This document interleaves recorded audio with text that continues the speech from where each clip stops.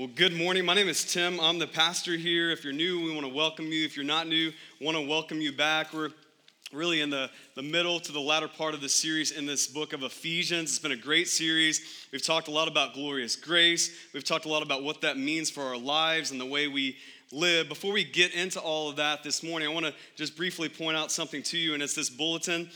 We're pretty excited about these bulletins. I don't know if you can tell yet, but this is our third week. We figured out a sustainable way to have bulletins for a cheap cost and to inform you. And so there's a few things specifically that we put in here. And so grab it and do this with me. Open it up. I want to show you a few things that we put in here specifically to help you. If you see the middle section right here, there's a place for notes. And so we want you to engage in this time, look at scripture, take down notes, write down questions, write down thoughts, prayers. You can do that right here. At the bottom, you'll see living what we learn. There's 3 blanks for that. Every Sunday, typically, we end the sermon with, how do we live this out? We don't want to just give you information. We want to give you inclination to actually live this out. And so you can write those things down here. So you can use this bulletin for that. If you look on the left side, you'll see highlights. Those are key dates and events and ways to plug in. If you're new, this is what you should be looking at to see how do I get involved here, how to meet some new people. If you've been around for a while, but you just don't really feel connected and you wonder what goes on at this church besides Sunday mornings, this is the way to see that. Brad mentioned it. This Connect card, you can tear it off. Fill that out, drop it in the offering, take it to the Connect desk, get our emails, and we'll let you know what's coming up for that as well. So don't miss this opportunity to take advantage of just this simple piece of paper, bulletin, to learn and grow in the body of Christ. Today, we do start a 3-week, really mini-series in the book of Ephesians on sex, marriage, and parenting, because that's what's laid out for us in the text. And we want to equip you with some resources. These are some heavy topics, some important topics that affect all of us in this room. And so we have a few things for you. We have 2 books today. One's called Holiness by Grace by Bryan Chapell. So we've talked a lot about grace. Today we're going to talk a little bit about holiness. And some of us wonder, how do those things fit together? How is it all about grace? But there's all these things we have to do. This book, Holiness by Grace, really lays that out well. So it's for sale in the lobby for $10. We also have a book called Mingling of Souls by Matt Chandler. It talks about sex. And we're going to talk about sex today. And so we want you to grab a copy of that, get one online to walk through what this looks like as well in your life.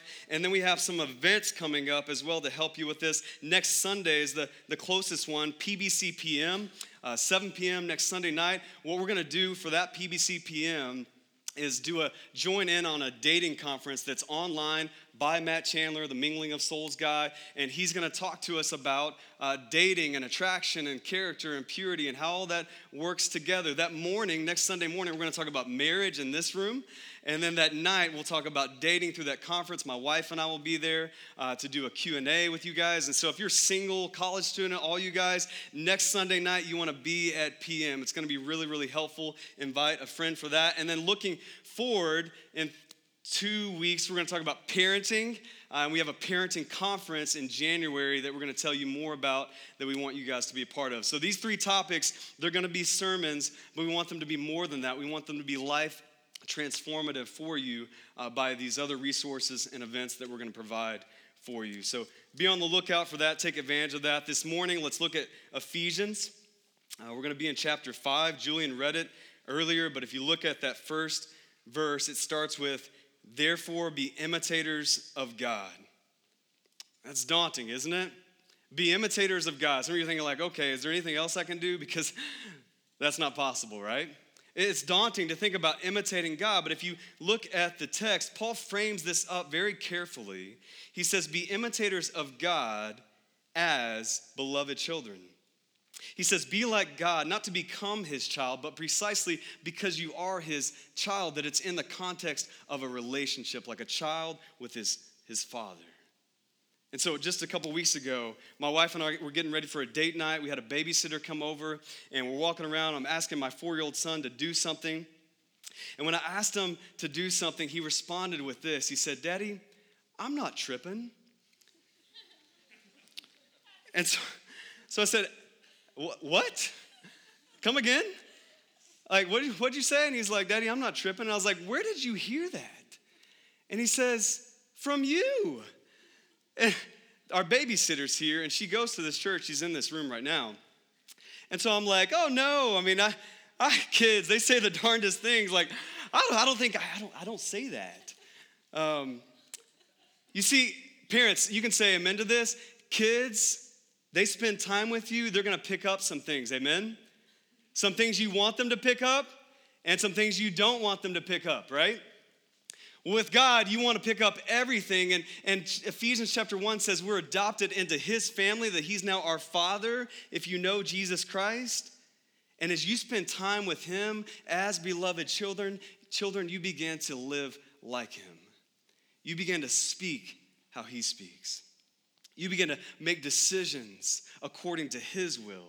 Your desires, your affections begin to change as you spend time with God, as you get to know his word, as you listen to his voice, as you hear how he speaks to the lives of others, you begin to imitate God. So don't hear this morning, I'm going to muster up all my strength, all my willpower, and I'm going to be more like God. No, it's as beloved children. This is in the context of a relationship with your heavenly Father. We want to spend time with him. We want to learn his voice and learn his character as we imitate him. What does that look like? Verse 2, it says to walk. It's interesting. Paul uses that word walk 5 times in Ephesians. Remember, Ephesians is split into 2 parts. And so you have chapters 1 through 3 is your new identity. Chapters 4 through 6 is this new activity that's shaped by this new identity. And he talks about in this walk of walk in light, walk in holiness, walk in unity. What he's talking about is a new direction in life.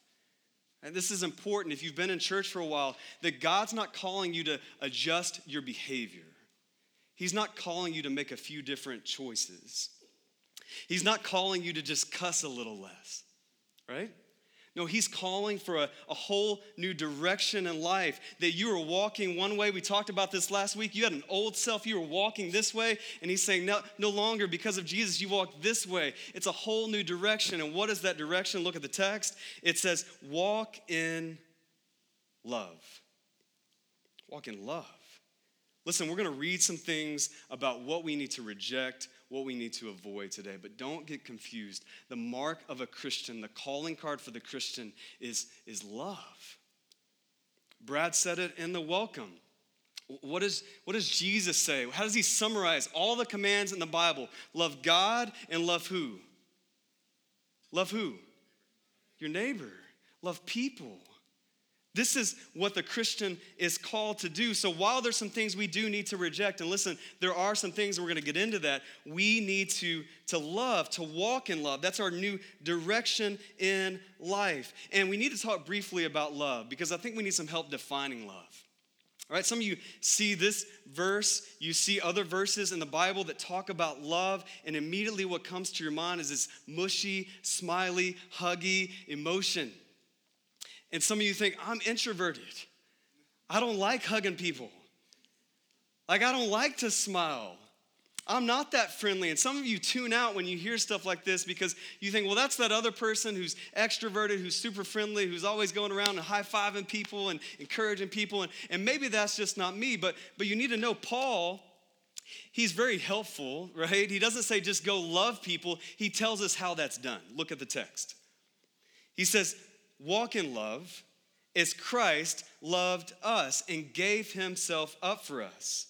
So we should love like Jesus. How did Jesus love? As a fragrant offering and sacrifice to God. And so I want you to pay attention to those 2 words, offering and sacrifice. Offering.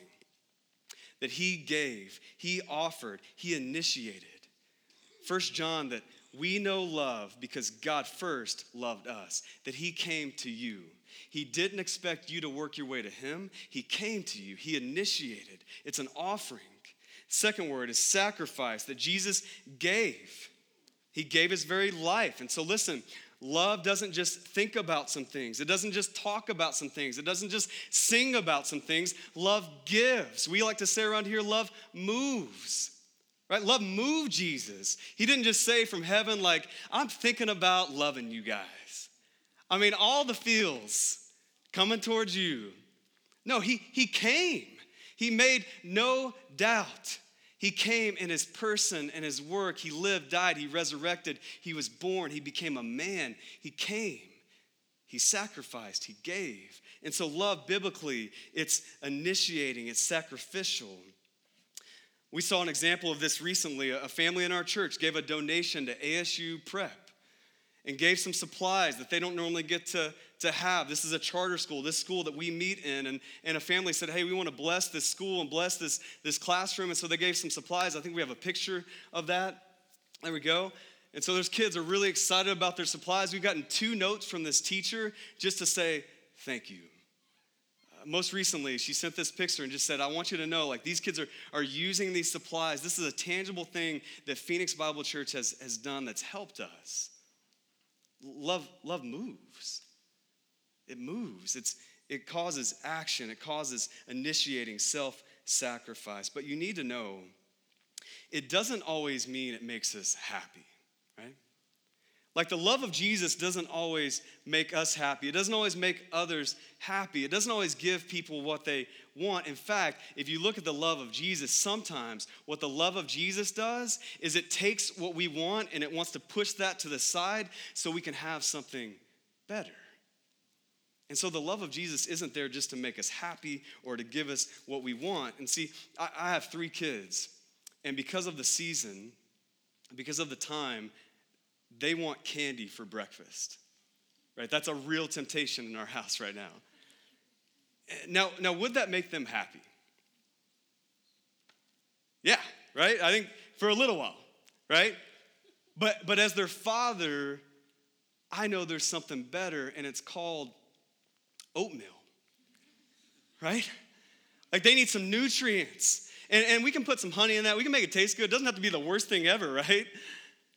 But I want something that's good for them, that's going to nourish them, that's going to help provide for them for the whole day, that's going to fuel them.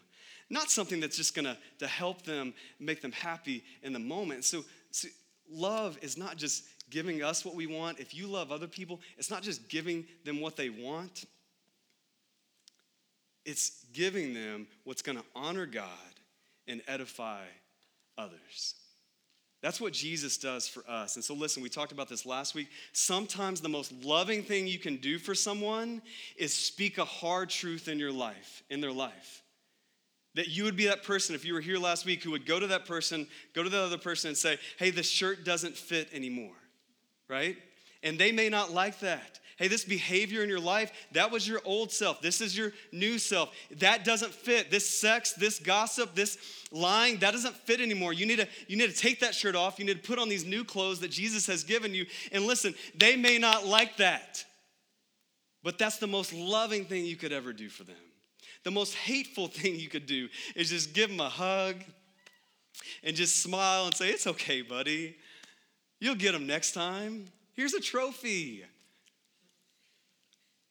That's not love biblically. Love is initiating self-sacrificial of what is going to honor God and edify them and others. Sometimes it means you address conflict, you apologize, you serve people who are not like you. Listen, Phoenix Bible Church, if we would grab hold of this idea, we would change the world. Like a 2-year-old church plant, if we would grab hold of this, all these men and women in this room, if we would grab hold of this kind of love, we would change our city, we would change the world, because nobody loves like this. But this is exactly the kind of love that God is calling us to walk in. Listen, you need to hear this, that no matter who gets elected this week, that if we love like this will change the world. This is what God has called us to, is this initiating, sacrificial love. That if we love like that, people would take notice of a God who has loved us like that. You see it? So Paul says, walk in love. Verse 3, he tells us what to walk away from. Look at verse 3. He says, but sexual immorality and all impurity or covetousness must not even be named among you, as is proper among the saints. So that phrase, sexual immorality, is this word porneia in the original language. It covers all sexual sin. Then he moves on to impurity. He talks about covetousness. That's wanting something that's not yours. What he's doing here is he's contrasting love that you should walk in with a lust that you should walk away from. That these things must not even be named among you, he says. He says if love identifies the Christian, if it's the mark of the Christian, that these other things, they shouldn't be anywhere near the Christian. The NIV says this, that there shouldn't even be a hint of sexual immorality in your life. That not just the things you do, but the things you say. It talks about crude joking and filthy talk in verse 4. That there shouldn't even be a hint. So the fantasies, the romance novels, the places you click online, that there shouldn't even be a hint, that you don't go near that. And so practically, you don't, if this is a struggle for you, you don't get online late at night and think, we'll just see what happens, right?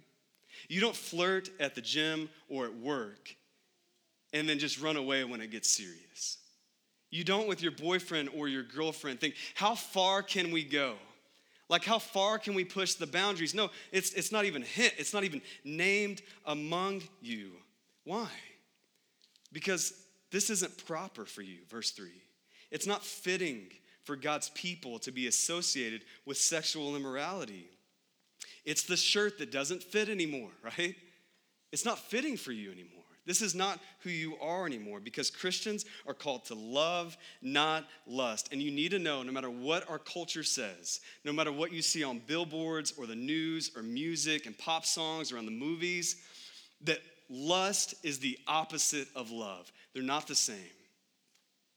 That lust says, I'm going to take and I'm going to use. That love says, I'm going to give and I'm going to bless. That love says, I'm going to extend myself out, my resources to care for you.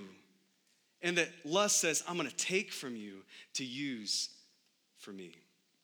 That lust is the opposite of love. And so Paul is painting this picture. He talked about love for a purpose.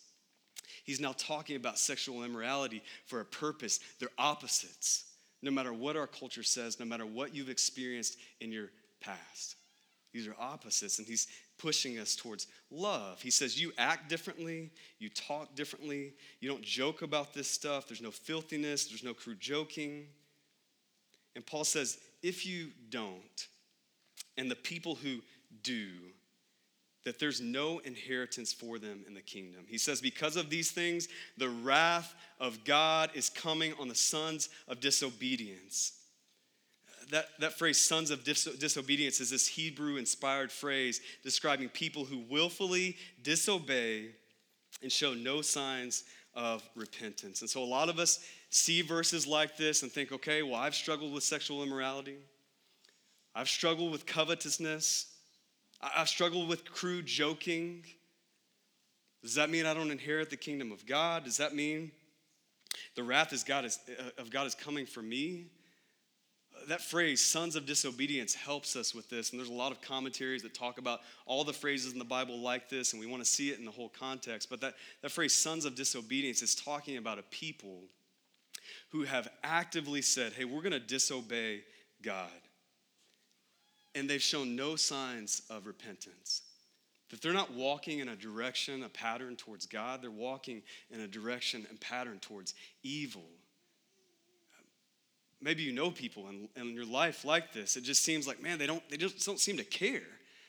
I mean, they're doing all these things that are destructive in their life, but they just don't seem to care. I mean, they go to church sometimes. I mean, they talk about Jesus and in God we trust and all these things. Like, I think maybe they know Jesus, but I don't see any repentance, any conviction. That's who Paul is describing. That he is making the distinction that he's going to flesh out in a little bit, that there is a darkness and there is a light. And if you know Jesus, you are now been transferred into the kingdom of light. And so you don't live like that anymore. The wrath of God is coming for that style of behavior. That's not you. And so you can't lose your salvation. But listen, if you look at your life and all you see is that direction of sexual immorality, of covetousness, of sin, and there's nothing that wells up within you to repent, to confess, then you may not know Jesus. And in this moment, you need to trust in him. That he died for your sin, that he rose again, that he ascended on high for you so that you could be rescued out of this darkness and walk in his light, so that you could walk in a direction of love and repentance. That's available to you this morning, that's available to your friend, your family member. You need to proclaim the gospel to them. They may not know Jesus. So you can't lose your salvation. We know that to be true, right? But Paul is making the distinction between light and darkness. There's a change that takes place. There's a new kingdom. And in this new kingdom, sex is a gift. Listen, we've talked a lot about what not to do with sex, but you need to know God's not against sex. Read Song of Solomon, right? Read Proverbs 5. Like, go read it. That's your homework. God is not against sex. We've preached on sex, I think 4 or 5 times since we started this church, 2 years, 4 or 5 times. God loves sex, right? Phoenix Bible Church loves sex. Like, I love sex. Like, take a note, write that down. God's not against sex because, listen to me, this is where our culture gets off, don't they? I mean, they say, and maybe your friends do this who don't believe in Jesus, they say, oh, you're just sexually oppressed. I mean, God's this divine killjoy. I mean, he just doesn't want anything for you to experience that's good and to make you happy. It couldn't be further from the truth, and I think you'll understand it this way. It would be like if I said to you this morning that I hate drunk driving. And you responded to me and you're like, Tim, why are you so against cars? And I would say, no, you don't understand. I love cars. They're great. What I hate is the misuse of them. It's destruction involved when there's drunk driving. If I said to you, I hate child abuse, and I hate it because it's destructive, and you said, Tim, what do you got against kids? I mean, you got 3 of them. What do you got against kids? I'm like, no. You don't understand. It's precisely because I love kids so much that I hate the misuse of them. I hate the abuse of them. So what Paul is saying, what God is pointing out all throughout Scripture, he loves sex. What he hates is the distortion of it, the misuse of it that brings so much destruction. It's like a fire in a fireplace. Right? Some of you know what this is who've lived in other parts of the country. Some of you, it got down to 65 this week, and you're like, baby, we're lighting the fire. And you grab the blankets and the kids, and you're like sweating. But a fire in a fireplace is a good thing, amen? Like a fire in a fireplace, it brings some ambiance. It brings some warmth. It's a great thing, but you get that fire out of that fireplace and it gets on the walls, it gets on the couch, it gets on the bed, it gets on the floors, and what happens? It's the most destructive thing ever, and you know this about a fire, it spreads fast, aggressively, that it will burn down the whole house. And not only will it burn down your whole house, it'll burn down houses around you. You see, for God, the fireplace is the covenant of marriage. That when sex spreads outside of that, it's destructive. That it'll burn down your house, but it'll burn down houses around you. And so listen, God loves sex. He created it. He designed it. I don't know if you know this. It was his idea. And it was one of the greatest ideas he ever came up with. But he loves it in the confines of marriage. Because outside of that, it is destructive. And you see it in our culture today. You see it in divorce. You see it in absent fathers. I read a stat that about 40% of American homes have no father. You see it in abortion, unwanted pregnancies. You see it in abuse. Things that have been done to you that maybe they happened when you were a child and you still experience the weight of that today. You see it in addiction. You see it in all these things. You see the destruction. You see what Paul is describing. You see what the Bible is describing. We see it today. And what was written so long ago, we see the effects of it today. That it can destroy everything. And some of you think, well, Tim, I don't contribute to abuse. I mean, I don't contribute to those extreme things. But listen, even a hint is like a spark. And if it's outside of where it's supposed to be in the confines of marriage, that thought, that fantasy, that click, that those things are like sparks and just here and there and just, I'll just keep this. It's not a big deal. It's not that bad. Everybody's doing it. And eventually those sparks well up into a flame. and a fire, and it spreads, and it's destructive, and it's not good. It's evil. And so God is pointing us to a greater picture of sex, that it can be good and right and glorious, that we don't even want to go near sexual immorality because sex, as God designed it, is so good. It's so much better.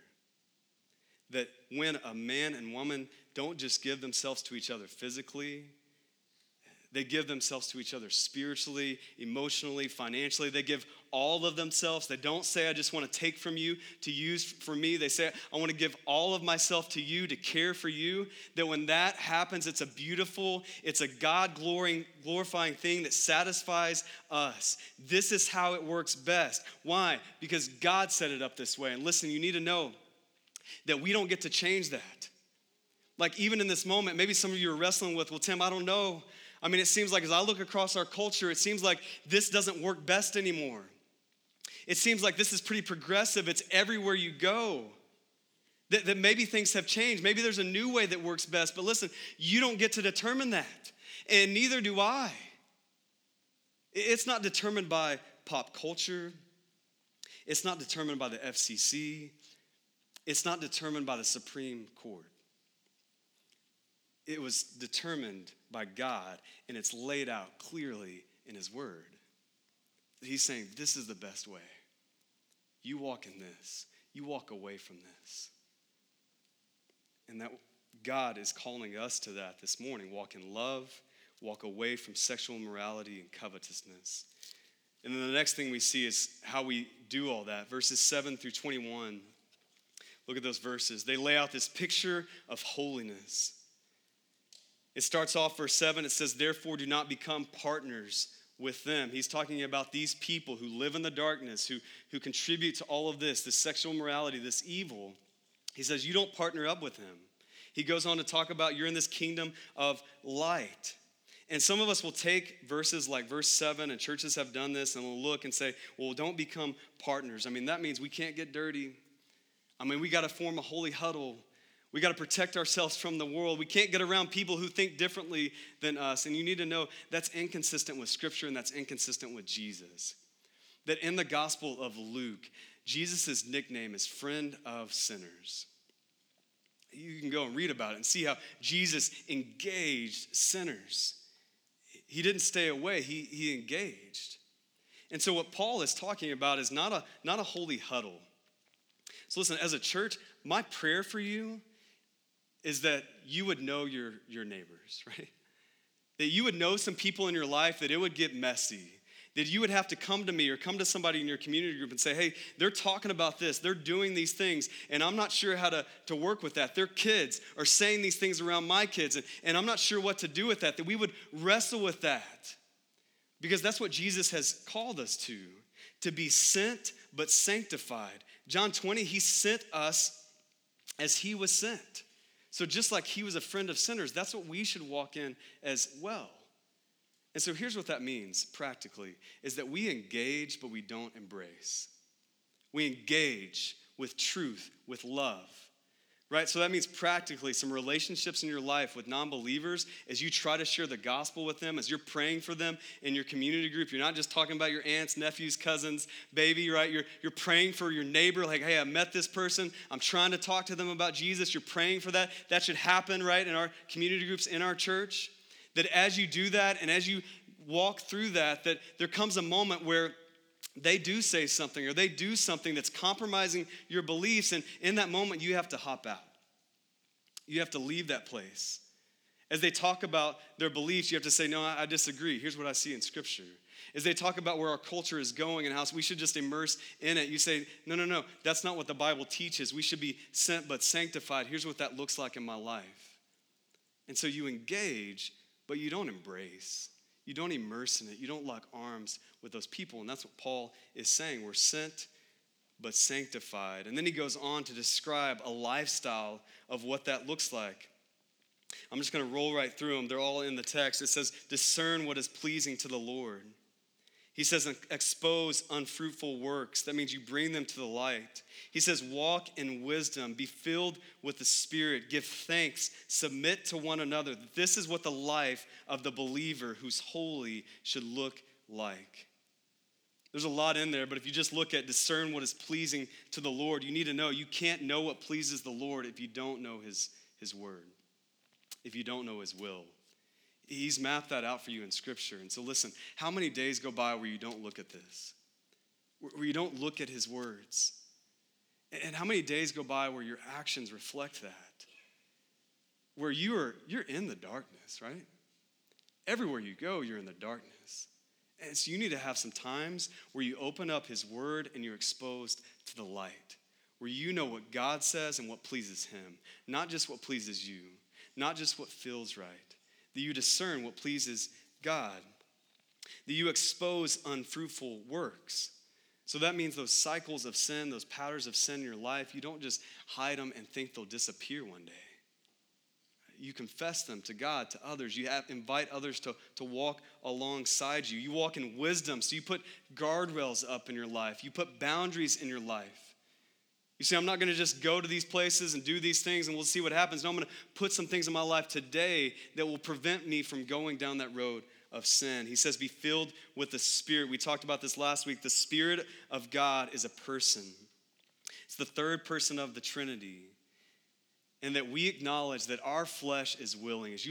Our flesh is weak, rather. As you look at all this stuff that we're supposed to do, that you would admit and we would all acknowledge together today, our flesh is weak. But the Spirit is willing.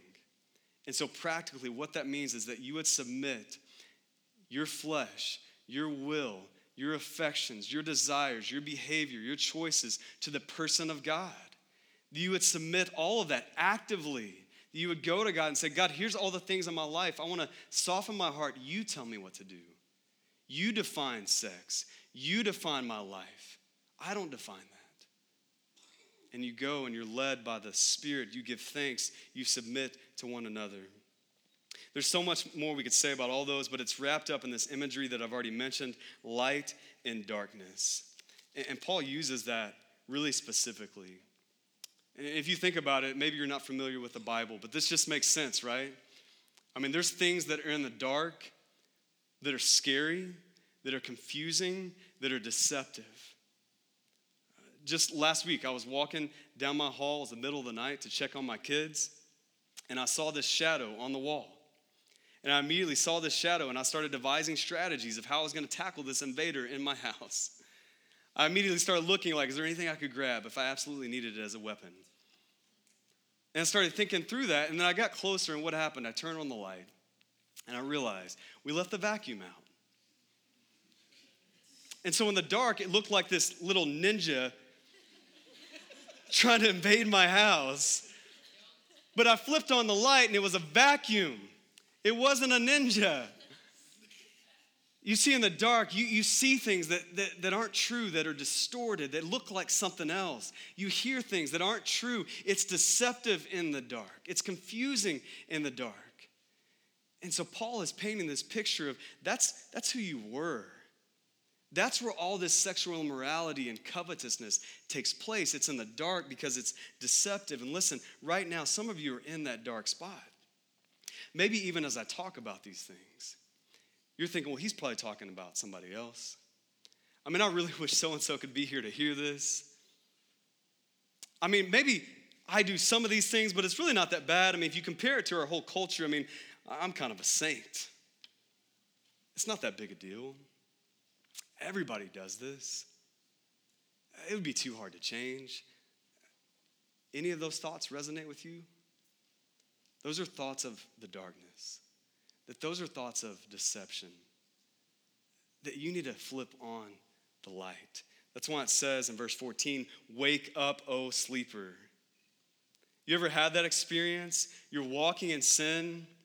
You buy the lie that maybe this will satisfy, maybe this will fulfill every desire. And so you go down that path, you walk down that path, and you do that for a while, and you realize it doesn't bring joy but pain. What promised freedom has now made you trapped. And someone comes alongside you and they point you to a sermon. or they point you to a scripture, or they point you to a song, or you go for a drive, or you pray. And in that moment, you see that vivid picture of your sin that we talked about last week that nobody likes to see and nobody likes to look at. And in that moment, you see that picture and you think, how did I get here? And you start to think through, like, what happened? What am I doing with my life? Have you had that moment? You need to know that in that moment, God is nudging you. Wake up. Wake up, oh sleeper. That you've been lulled to sleep in deception. That you're seeing things that aren't accurate. That you're hearing things that are distorted. And in that moment, as you're nudged, wake up, oh sleeper, as God begins to illuminate that truth to you, there's usually a next nudge. And maybe some of you have experienced that also. That next nudge is from the enemy. That he says, no, just go back to sleep. It would be too hard to change. It's really not that big a deal. I mean, I know that worship song came on and you were just in the moment. That's just emotions. That's not real. That next nudge is from the enemy that says, just move past that. Just go to lunch. Just watch football. Just get on Facebook. Just distract. It'll go away. Have you had that? You need to know, in that moment, maybe that moment is right now for some of you, that God wants to move from a nudge to a shake. That in his grace, he's like your parents when they woke you up for school when you were a kid. Where they walked in and they didn't just gently, hey buddy, hey, we got school in a little bit. Whenever you want to decide to wake up, that'd be great. That in that moment, God doesn't do that. In his grace, no, he comes and he shakes you and he rips off the blanket and he flips on the light and he jumps on your bed and he says, wake up, don't be deceived, don't buy the lie. This isn't fulfilling you. This is bringing you pain. This isn't bringing freedom. This is bringing you a trapped state of mind and life. He's saying, I'm not trying to take from you. I'm trying to give to you. Wake up, oh sleeper. Man, if that's this moment for you, you need to wake up. You need to listen. Don't think I'll just go to lunch. Don't think I'll tune this guy out, right? No, listen. Take some notes. Grab a friend. Pray with somebody. Join a community group. Say, I'm going to use this moment. I'm going to take advantage of this moment. God is waking you up to walk in a new direction. God is saying, wake up. We're going to be tempted to resist that. But you need to know, listen, verse 14 says that when you wake up, Christ will shine on you. Maybe sometimes we don't wake up, we don't repent, we don't confess, we don't grab a friend, we don't pray, because we think if I did, all these bad things would happen, right? You go there? If I did, that would be awkward. If I did, that would be hard. Paul says, when you wake up, Christ will shine on you. He's going to bless you for doing that. He's going to bless you in that confession. He's going to bless you as you confess to a friend, as you grab somebody and say, hey, I need some help. I need some help to walk through this. He's going to forgive you. He's going to strengthen you to walk in his love, to walk in his wisdom, to walk in his light. All of these things that we see in this passage, that God's going to do that for you. And so listen, as we close, I just want to give you three things, three questions to ask so that you might wake up, so that you might take one of these steps this morning. The first question is this, and you can write this down in your notes. What opportunities are before you to imitate God by walking in love? What opportunities are before you? It doesn't have to look like everybody else, but you need to see in your life, how can you initiate and sacrifice for your spouse, for your kids, for your neighbors, for people in this room? What does that look like for you? How God has wired you. It doesn't have to look the same as everybody else. What does that look like? What opportunities are there that you need to take advantage of this morning?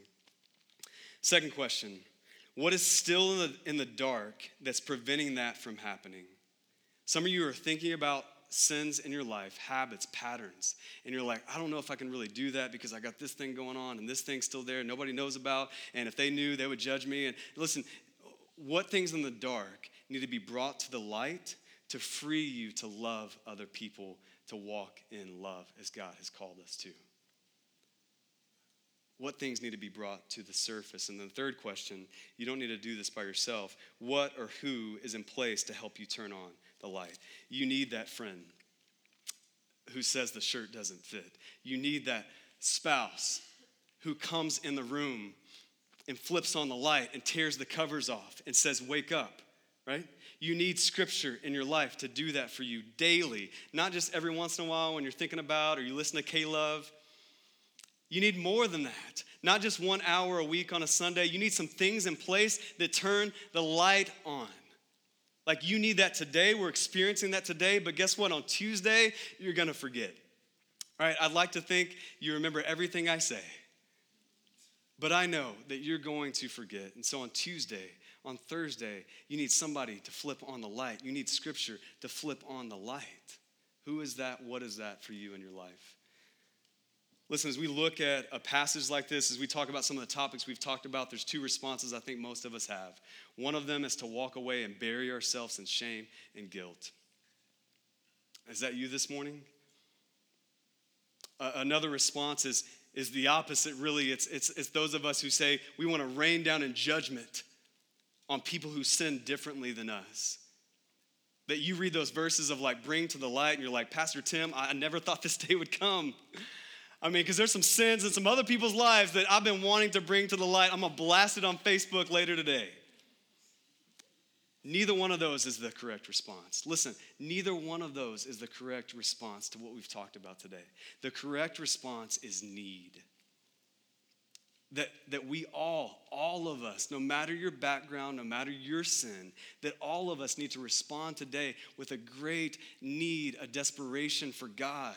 For his love that we might walk in, for his righteousness, for his holiness.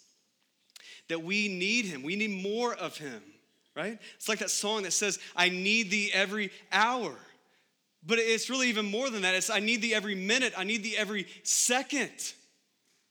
That should be our response this morning. Let's respond that way together. Let's decide to respond in our need for a gracious God, a God who is glorious in his grace, who will forgive us, who will renew us, who will change us to be more like him. Let's respond that way as we pray. Father in heaven, thank you for this morning.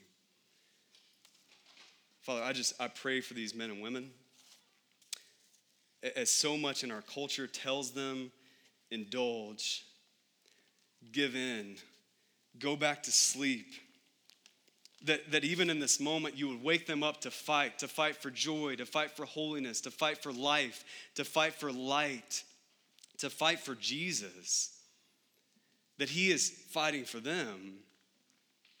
And that they would know that. And they wouldn't resist, and they wouldn't think, I'll just go back to sleep, and I'll just check my phone, and I'll just go to lunch, and I'll just put on the game, and maybe it'll all go away, and I won't have to deal with this with my spouse, with my friends, or with God. God, they would resist that because they would see your glorious grace. That you want this for them, that you want joy for them, that you want life for them. You don't want them to go to death. That's your desire. You want that more than they want that. And so help us to respond with our need. We need you. And I thank you that you're gracious in the midst of that need. God, may you do that in this moment. May you show us that in this moment. Father, it's in the name of Jesus we pray. Amen.